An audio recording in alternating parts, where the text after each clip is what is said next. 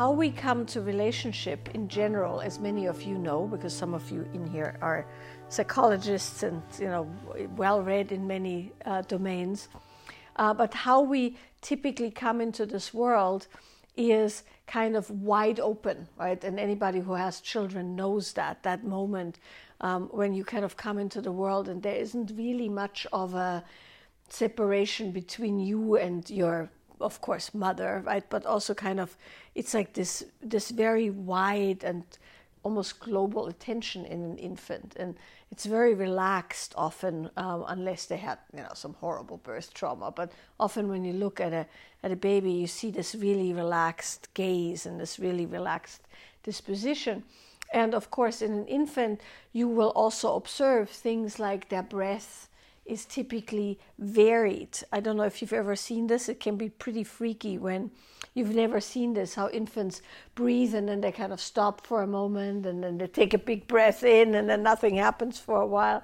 And the reason for that, of course, is that within our body and within our nervous system, we know how to do these things, right? So breath work is something that we have created as a means of trying to induce our bodies to do what our bodies can do naturally, because our bodies know how to do that. But as things like shocks and traumas and stress and overwhelm and all of these things happen in the system, we often lose the ability to regulate our breath according to our metabolic needs, which is what we typically do. We breathe as we need for the amount of oxygen our system needs in that given moment, which of course means if you're sitting still and meditating or you're resting, you need less oxygen than when you're running or doing an activity. And so this whole idea, this is one of the things that we're working with, of course, in nonlinear, this whole idea that you always should take deep breaths and that you should always take these long, kind of exhales, is essentially messing with the natural system. But often we have to mess with the natural system if our system isn't able to regulate itself. And so a lot of the things that you hear and see, now we're talking breath, but this is in other domains as well, has to do with us trying to somehow induce our body in the things that our body knows how to do naturally. So there's always two ways to go, and one way is to acquire specific techniques that allow us to induce states to the nervous system, like, for instance, some people do that long kind of exhale, which is one way to do it. A much more effective way is a double inhale followed by an exhale. Sounds like this. So that, you know that all, if you've ever cried and then you're like, or your kids have cried, and you're like, that's actually a normal physiological down-regulation response. So there's things like that we can learn when we need it, long, slow exhales, or a double inhales, long, slow exhale, or certain kind of breath patterns that when in a pinch influence the system.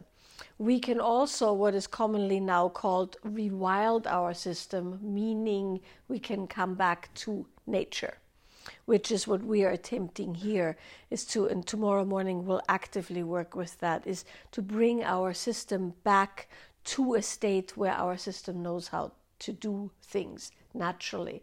And nonlinear, of course, is based on the entire premise that we can rewild, not only in the realm of breath and how we metabolize oxygen, but also in how our body can release holds. And what I mean with holds is freeze patterns, moments of shock that we kind of held onto, areas where the nervous system is dysregulated because we never dealt with this. And then, of course, also what we did today, interoception, meaning the ability to actually feel what's happening and then base our response on present moment understanding of the circumstances. And so when we look at relationship, like I said, we come in, we're wide open, we're connected to everything, so to speak. And then when you look at developmental, biology and developmental psychology, it is assumed different schools of thought have different theories here. I'm just giving you a very broad overview because, that's all we need. But it is assumed that at some point we realize that we are actually separate humans. And anybody who has children, once again, I'm sure you just went through this again, knows that moment of what is called individuation. No, mine. No, that is the moment where we, for ourselves, realize, no, we have no's and yeses, we have likes and dislikes, and we also are separate from our parents and separate from other people. In that individuation, there's of course always a whole bunch of other things that happen. And one of the things that happen is that, of course, when we individuate, which some people say is around 2, I tend to think it's a bit earlier when you look at how kids react and when you think back at how things affect your life. But somewhere between birth and 2, comes that moment where you realize you're your own person, things happen to you from the outside, and you have a certain effect on the outside by your actions. That's a very pivotal moment, not only for human development, but also for relational development. Because it's that moment when we realize that we are at the mercy of other people, so to speak, and other people are at our mercy or at our influence. And that's the first moment where our relationship imprints are formed or can be formed. And in that moment, of course, we often have very specific impact where, let's say, and this is also, of course, normal and healthy, we want something that our parents don't want us to have. I want a pony, maybe not, no. Or I want to drink bleach. No, maybe not. So there's this very interesting thing where we want something or we don't want something, and it's overridden. And so because of that, we sometimes have an odd relationship with boundaries. It's very hard for a parent to establish proper boundary function in a child, because where do you begin and end, right? Just because they want something does not mean they should have it, for a number of reasons, from health, danger, financial things, developmental things, whatever. But so we have an interesting thing around boundaries where we don't always have proper boundary function. Now, of course, if things like transgressions, abuse, parents not knowing how to deal with things, physical punishment, all of that plays into how well we are taught to have boundaries, how much of our boundaries, when we had them, were acknowledged, how often they were transgressed upon, in which way they were transgressed upon. And then to make things even more complicated, what we perceive at age 2 is not necessarily what happened, right? That also plays into that, which is something that when you work with people in the field of psychology, in the field of trauma, sometimes very difficult to work with, because you have to take their word for how it felt. But then when you do, let's say, do family work where you actually see the parents, they sometimes have a totally different idea, and they're not wrong. It's just perception and how we see ourselves, and how we see ourselves as the center of our universe versus what other people see us at. And all of that plays into this really interesting thing with boundaries. So regardless if you were taught proper boundary function or not, regardless if you have traumatic experience around boundary function or not, having proper boundary function as an adult in all relationships, not only intimate relationship, but all relationship, is of course really, really important, because as many of you heard me say this before, right? Your yes in relationship is only as good as your no. So when we talk about boundary setting, we're looking at establishing full-bodied yeses and full-bodied no's, not only full-bodied no's. And we're also looking at how do we say no without having to close our relationship down, which is a very big thing. Typically, when we say no, we shut the relationship down, either because we have to close our heart, so to speak, in order to say no, or we don't want to feel what the other person thinks, or we don't want to feel what we are feeling, all of those things. So one of the big things that play into having good relationships is proper boundary function. Because we get imprinted for a relationship at an age where we don't have appropriate judgment of the circumstances, often our love imprint is an imprint of whatever we got the most. And that is not necessarily what love is as an adult nowadays. Meaning, let's say you had a hypercritical mother, right? Not that that has ever happened to anyone, but let's just say you have a hypercritical mother. You start to associate her attention, which is the criticism, with love. So to you, on some level, love is criticism. Well, guess what? When you then choose a partner, some of that lurks around, right? Some of that perpetuates itself, where even if you say consciously, I want a partner who affirms me and gives me praise, when they actually give you praise, you go, you don't mean it. If you would really love me, you would tell me what's wrong with me. Or you go, oh, this is really lovely, but I can't feel it. Steve and I always joke about this, not having a chip for it, meaning you don't have an opening for the chip that needs to go into that opening because you weren't trained to be praised, let's say. Right? Or when somebody praises you, you think they have ulterior motives, so they're manipulating you, or it's not the right kind of praise. I don't know who of you here who works with people in a therapy coaching sense. I'm sure you have heard this before. It's like, well, yeah, he praises me, but not the way I need to be praised, right? As a classic one. Well, that's something to look at, because in that mismatch, often it's our own imprint that keeps us from receiving praise. Because we learn relationship from our parents mostly, if we were raised by parents and not by wolves, then we see relationship the way our parents saw relationship, or we don't want relationship the way our parents had relationship. Both of which, the agonizing against it and the unconscious perpetuating of it isn't our own free choice of relationship. And within that, there's both the love imprint, how we received it, and there's also how we see people do relationship, and therefore we want it like that or we don't want it like that.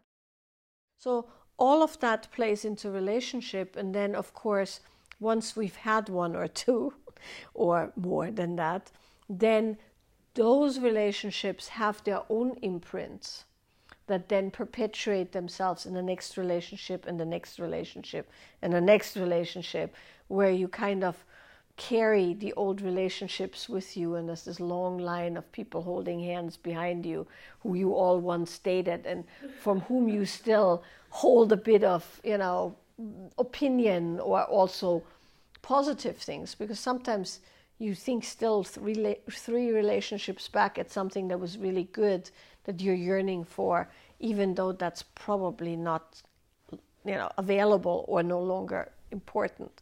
So all of those things are things that are useful to look at before you go into relational exploration.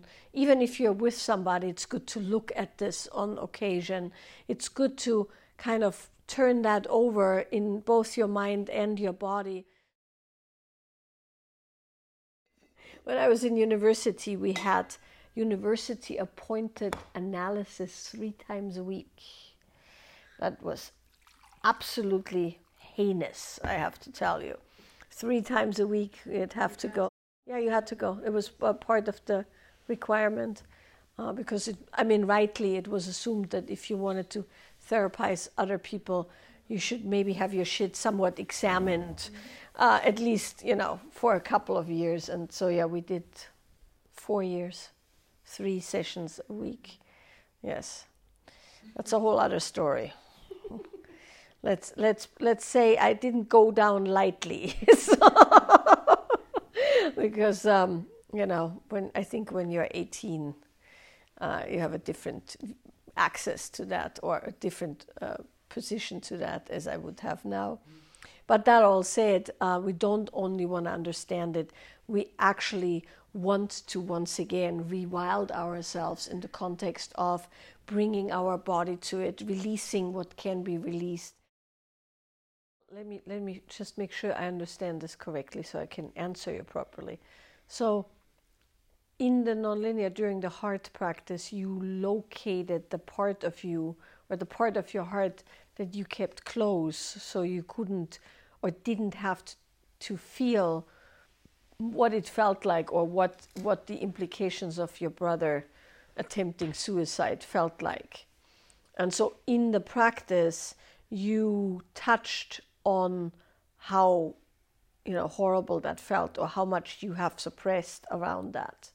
And so the question now is essentially, how can you touch it more easily, or how can you let go of that need to not feel it? Or is it more like, how can you allow yourself to feel it more easily? I think the thing to say is that sometimes things happen that really suck, right? That are just, they're not understandable by normal measurements, and they don't make sense within the context of our life, of other people's lives, the bigger picture of what we believe spiritually or otherwise, right? And things happen, and when things happen that are really bad, things that are painful, that are lost, that are dangerous, that are potentially life-threatening, that are life-threatening, right? It's very hard to face them all the way. The reason why there's people out there meditating their asses off day or night in some cave trying to be enlightened is essentially because what they would like is to no longer feel the shit as acutely and suffer as much from it. Right? That's really what it is. Oh, let me have equanimity. Let me feel everything the same. And then when they have achieved that state, then it's considered they are these amazing enlightened beings who no longer give a shit that they're suffering. And there is something very poetic about that, but there's something also very odd about that, because what it is that we're dealing with is essentially the human experience. And the human experience is very difficult. Right? Anybody who you've ever loved will leave you at some point through death or divorce or both, or whatever. And everything we ever really desired at some point we won't desire anymore for whatever reason, us, other people, and all of that. So it's definitely understandable that somebody would say, I want to escape this entire realm. I want to no longer care. I might be able to feel all of these things, but they no longer affect me. I'm no longer suffering as much as I am. And I can love regardless of how horrendous things are. There's something very beautiful in there if it's done right? But if it's just a denial of life, it can be kind of a pretty strong eye roll, right? So there's both in there. Some people are these beatific, amazing practitioners who can really love in the middle of sitting in a prison in China, or their children dying or whatever. They don't lose the ability to love, and I think that's very beautiful. But when you no longer, then you meet people who have this crazy spiritual bypass of, oh yeah, none of this means anything to me. What are you, a psychopath? Right? It's just so, it can go both ways. So I think the thing to consider is you have a human heart, and within that human heart, there will be times where you can't deal with as much pain as there is if you allow yourself to feel something. And we tend to close towards certain things because there's only so much that we can allow ourselves to actually feel before we have to shut it all down and dissociate or be mean and miserly and all the time because we don't allow ourselves to feel. So within that, I think there's always the capacity to love more, and loving more means actually loving more, giving more love, but also love more then means being able to feel more of the things that are not that great.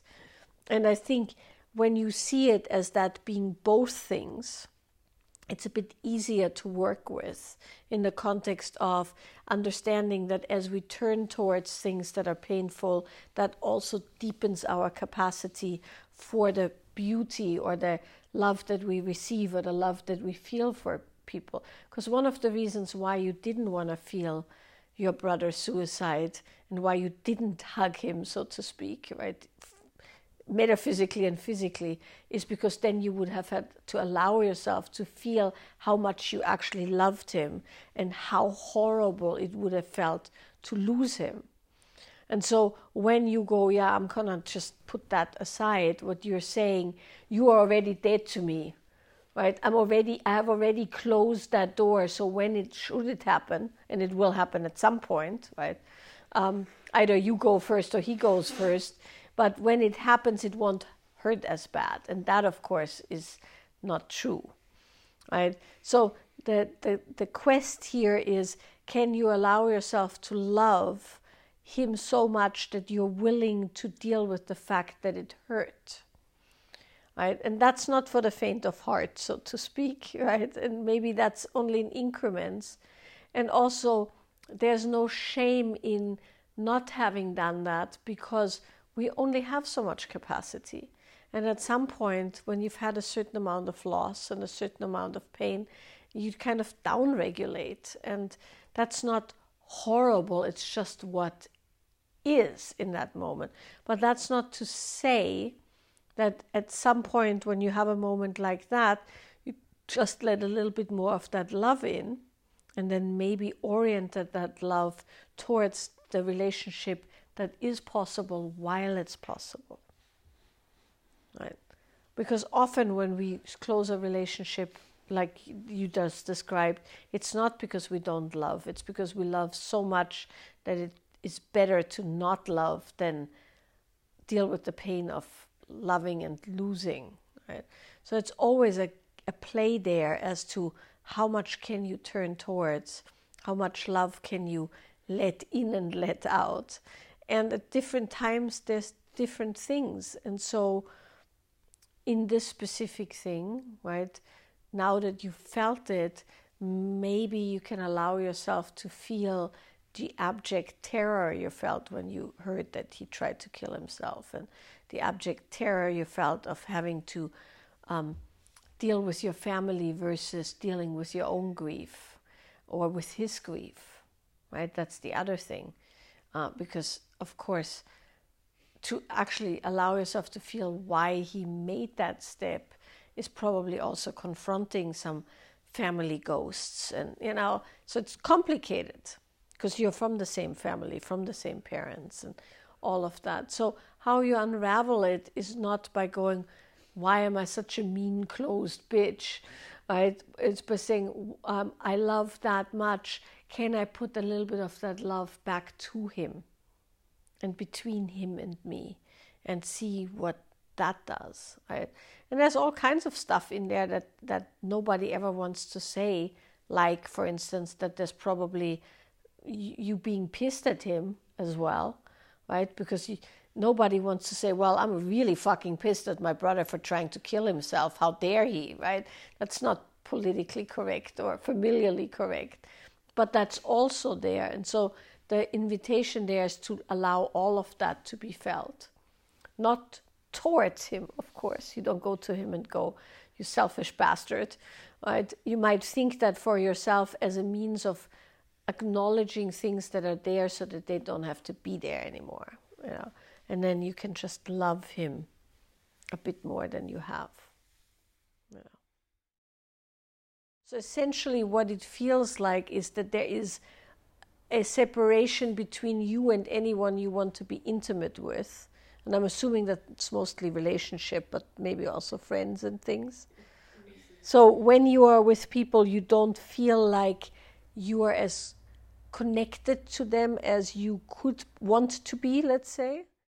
So a few general things to say about that, and you were saying that you were doing some somatic experiencing with this, so I'm sure you hit on some of that too, is that if for whatever reason your, let's say, early imprints were such that you couldn't trust the people who cared for you with your safety, that's a fairly heavy-duty imprint.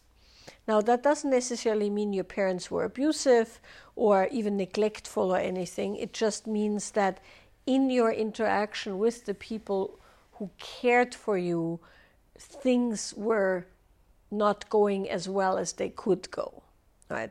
There's a lot of work recently because, there's always these fads in psychology, and one of the most recent fads is, of course, attachment theory, where, everything gets filtered through how you attach to your mother or to your parents in general, right? And in your case, in what you're talking about, that is worth looking at in the context of, did things happen in the early childhood? And attachment, typically, we're talking birth onwards, right? Where things happened where the people who were responsible for you staying alive didn't provide the level of safety that you needed, or you didn't feel that you were safe, even if they thought you were safe. That's why also attachment theory can be a bit dangerous as far as a one and only lens for your well-being, because most people were born to people who never had a child before. Or many people were born to people who never had a child before, or maybe had one or two children before. Young mostly, right? Not so much now anymore, but because people are older now having children. But essentially, we are born to people who are novices in raising people. And under the best of circumstances, you don't know what's up and down. And you have to also remember, when you give birth, of course, all these crazy hormones and fluctuations, and you're dealing with your own postpartum shit on top of, the expectations of being a mother and whatever, breastfeeding, and, so no, it's not that. That's why that's a bit of a problem with the whole attachment theory thing. No, most people didn't have like the picture perfect, your mother had you attached to her breast for the first 3 months in perfect bliss with no disturbance. Yes, well, that's why I'm saying it. Who in here is a mother for a moment? Who in here has felt, at least on occasion, that you fucked up your kid? Yeah. So, right? We're imperfect humans. And like I said, I had a client. This was one of my biggest ahas as a therapist. This threw me for such a loop. I can't even tell you. This guy had like a really horrible relational history, and he didn't trust any women, and he would pick women who were entirely unsuitable. And if he picked a suitable woman, he'd immediately get rid of her, and and things of that nature. And we plowed through his entire relationship history, and we looked at everything, and we looked at his, family of origin, and blah, blah, blah, blah, blah. We ended up, I can't tell you how much this fried my brain back then. This was in my, I want to say, very early 30s or late 20s, right? So we ended up with the pivotal moment that he could pin his entire relational situation through many girlfriends and an ex-wife. And it was that he was in the backyard. He was a toddler. He had just learned how to walk. And his mother was in the front yard washing the family car on a Saturday or something like that. It was one of those, pristine American family moments. She was hosing down the station wagon because they were going to go to the lake or something like that, right? And Daddy was running errands, getting ice cream, and little Timmy, his name was not Timmy, but little Timmy, for the sake of the story, was in the backyard running around. He fell, and he skinned his knees, and he's laying on this, like that weird concrete with the rocks in it.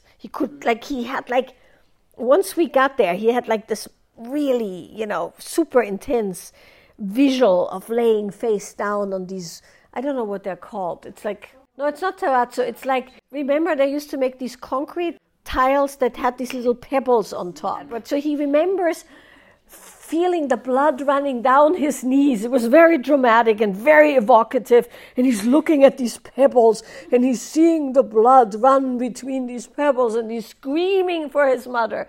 And his mother is not coming. And in that moment, little Timmy decided that fuck women, they can't be trusted. When he really needed something and he was hurting, his mother wasn't there. And hence he was never going to trust another woman who he loved to help him when he was in pain. And that essentially was the entirety of his relationship history, wrapped in one fine moment of blood seeping through the pebbles in that damn thing. I'm like,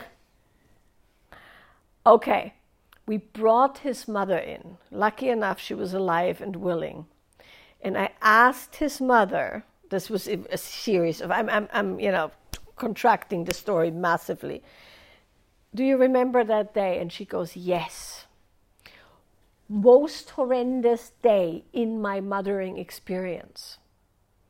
I was washing the station wagon. We were going to go on this trip. My husband is getting the ice cream. It's the first time we're taking little Timmy out in the summer. I'm so happy. I'm washing the station wagon. I'm listening to music. I'm singing along. I didn't hear him. Eventually, I was wondering why he wasn't coming. I went back there. He's laying there screaming bloody murder. His knees are skinned. She doesn't remember rivers of blood, obviously, because clearly there weren't rivers of blood, right? So they had this moment where he realized that there was no ill will on her end. On the contrary, she was deeply traumatized by that experience and and never ever sang and danced and washed the car and played the music and whatever, right? Because it was so horrible that she couldn't hear her little son scream for help, right? It's a heartbreaking moment. There was a lot of crying. I cried, they cried. Yes, I brought her in at some point because he was so entrenched in that, and he had created this entire story around that moment. And so I'm saying this to say, with the best of circumstances, it can happen. But here's the good thing about this whole, it can happen. It's not forever.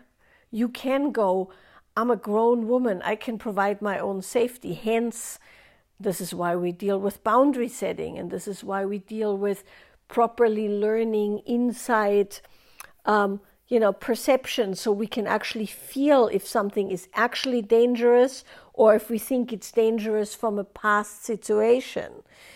Those are the tools that I'm talking about that make it so you become a sovereign human being and not a frightened little child. You might never know if you were properly attached or not, if you're really not safe or not.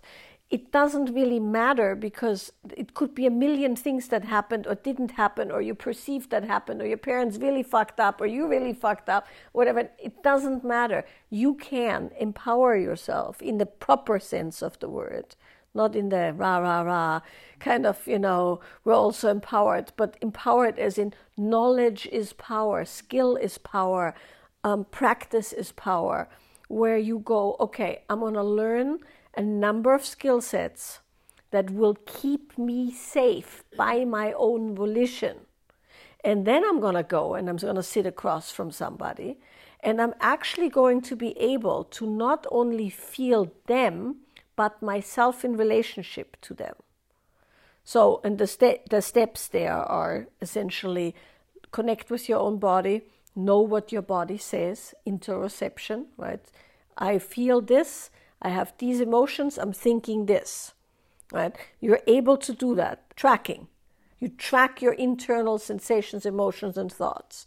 Then you learn a skill set that allows you to translate the tracking of your internal sensations, emotions, and thoughts into action. And the action is yes, no. Hello, fuck off. Thank you, goodbye, right? Whatever. So you learn that, which is not that hard to do once you have proper internal landscape perception, right? You start meeting with people and you start filtering the experience not by something that once happened a long time ago that's super nebulous and that's still producing a trigger of unsafety in your system, but you go, I know what to do. This feels good, I'm going to proceed till it doesn't feel good anymore. Or this doesn't feel good and I'm not going to doubt that. I'm not going to go, you're all fucked up, you should be with this person because you just are afraid of intimacy, which, by the way, is what a lot of people will play on, right? They'll make you feel bad for not wanting to be with them in the ways that they think you should be with them. And once again, when you're empowered to go, no, I actually just don't like you. It's not my fear of intimacy, it's you. But you don't have to say that necessarily, but you need to know for yourself. And so then what you do is you expose yourself to people in these situations, and you can let your guard down based on the fact that you have skill and you have practice and you have knowledge, self-knowledge, as well as skill knowledge. And then you work from there. And then when you come up against something, let's just say now you're going on a date, you're sitting with this person, and now you're going, yeah, okay, I felt that old twinge, but actually my body says this is pretty good. And also, I just set a boundary, so I know I can. Now, do you want some ice cream? No. Would you like some tea? Yes. Right? As simple as that. Okay, can do that. Hey, you wanna go for a walk? Yeah. Right? So you proceed one step at a time with yes, no, yes, no, yes, no. And then you'll notice when your system relaxes, you can also feel more, then you become more accurate in your perception, and then you can make better decisions. And you will also learn to only expose yourself to situations where you're capable of maintaining those boundaries. It's not that hard. You just have to hold your horses and not go into the dogma of how you should be, and just go slow. And life is absolutely traumatic, right? Every step along the way, but that doesn't mean that you don't have skills or tools, or that you can't make a choice about what you want and don't want. You're definitely not at the mercy of your upbringing. I know people, and when I worked in that rehab, there were people, they had things happen to them that you can't even mention to people without them melting down. And they did recover. Not everybody does. Some people just don't have what it takes. But there were people that recovered, and they recovered to a point where you would meet them and you wouldn't necessarily know that that's what happened to them. Yeah. Well, I'm talking about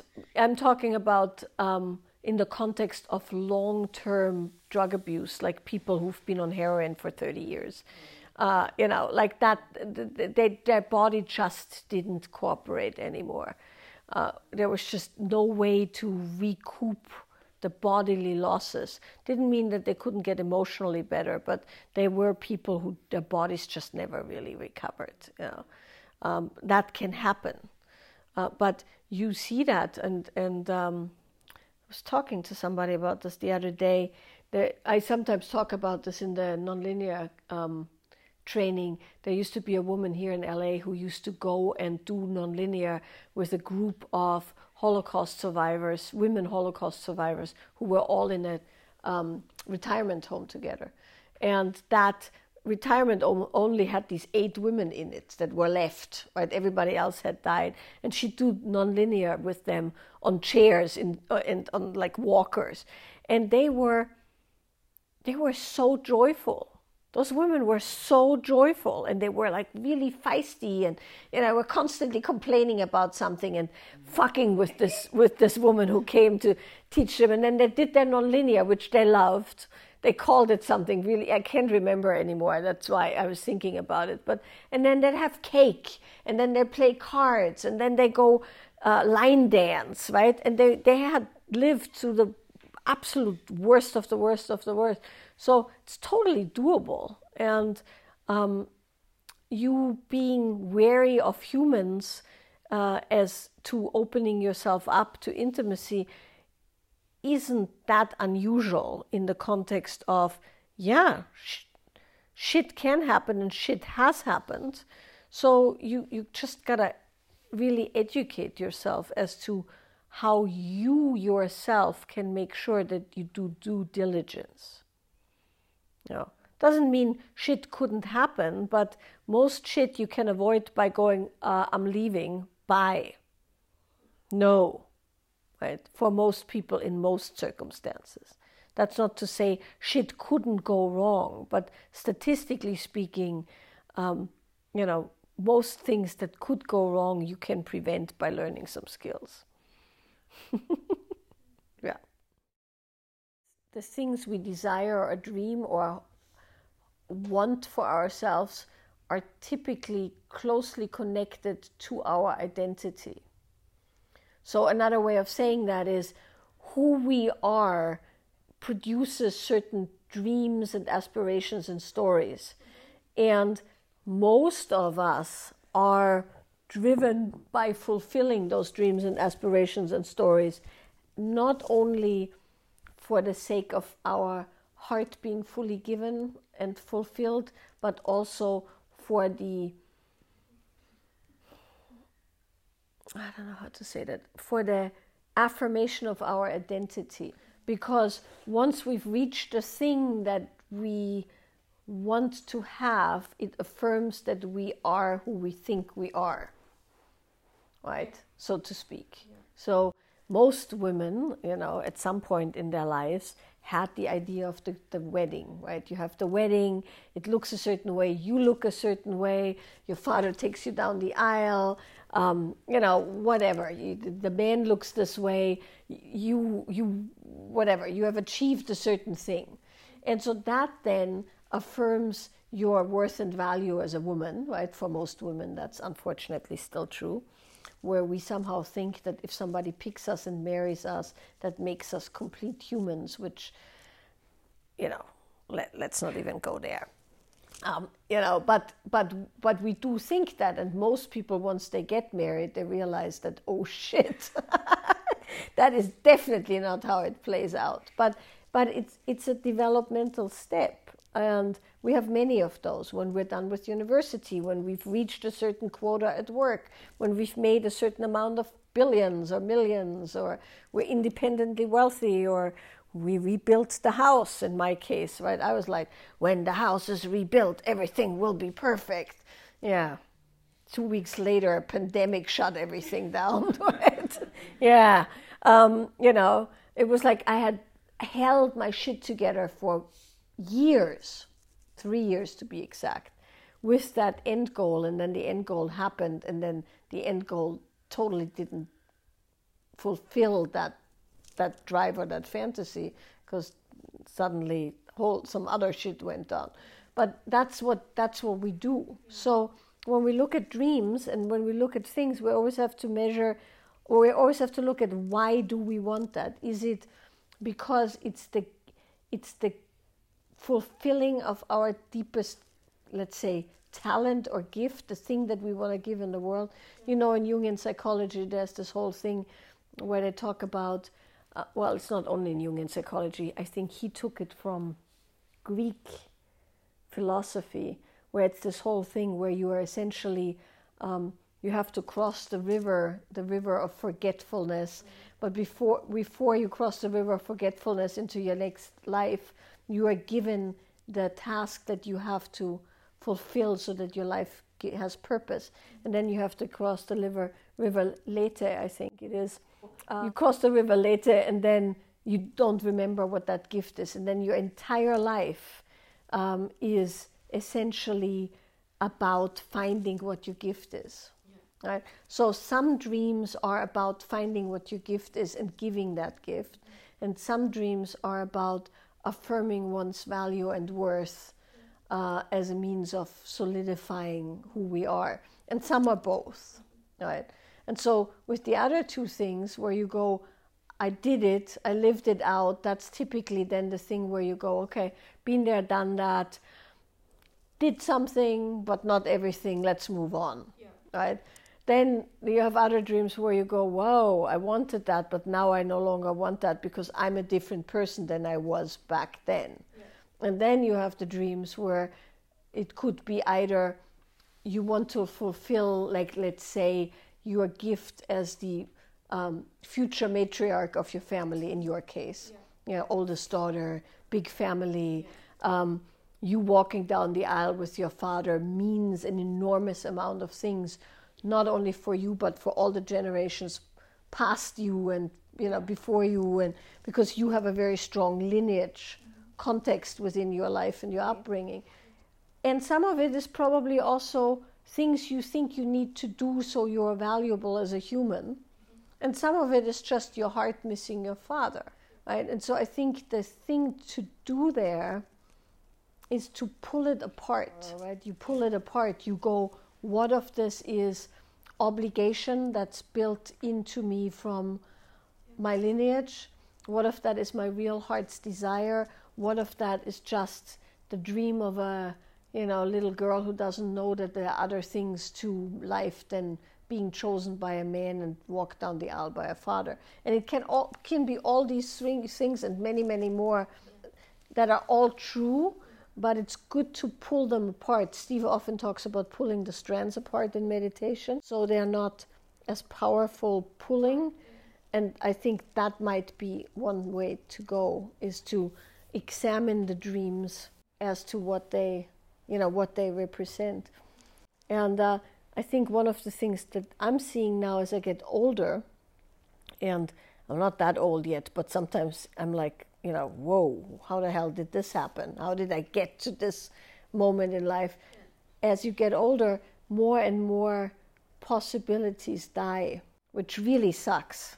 Like, it's one of those really weird things when you realize that, maybe I'm never going to go big wave surfing. Right? Yeah, it makes you laugh, but that was definitely, and I learned how to surf, and I had the board, and I did the thing, and I practiced, and I swam, and I did everything, and then I had a knee injury, and then I couldn't do it anymore. But I'm still in my mind on my way to big wave surfing, not having been on a damn surfboard since my knee injury, which was 10 years ago in March, right? So it's one of those dreams that will have to die, but that dream dying means a lot of things that are super existential, right? Like getting older, having injuries, not being able to do the thing that is like a surfing lifestyle means, and all of that. So I think there is a natural having to really take a good hard look at how shit really is versus how we want shit to be, and that, I think, is not for the faint of heart either, And that brings us back to where we started, where you sometimes don't want to feel these things. And when you feel them, it's really horrible. Yeah. And unfortunately, there's no way out of it other than to pull it apart. Because, like talking about the big wave surfing, I could just go surf on a day where it's not big and get back into it. But I don't do that because I have this idea of how it should be, right? So I'm depriving myself of the steps before then in a certain way. Or I could just, go to Hawaii and paddle around in the shallow water and enjoy being in the water, or whatever, right? There's other things that would be possible if I'm stepping away from the identity of the thing that drives that motivation. And also, God is what drives us, and that's not negative. We gotta have proper dreams of things to aspire, but sometimes, like you said, those things also have to die, a gruesome and horrible death.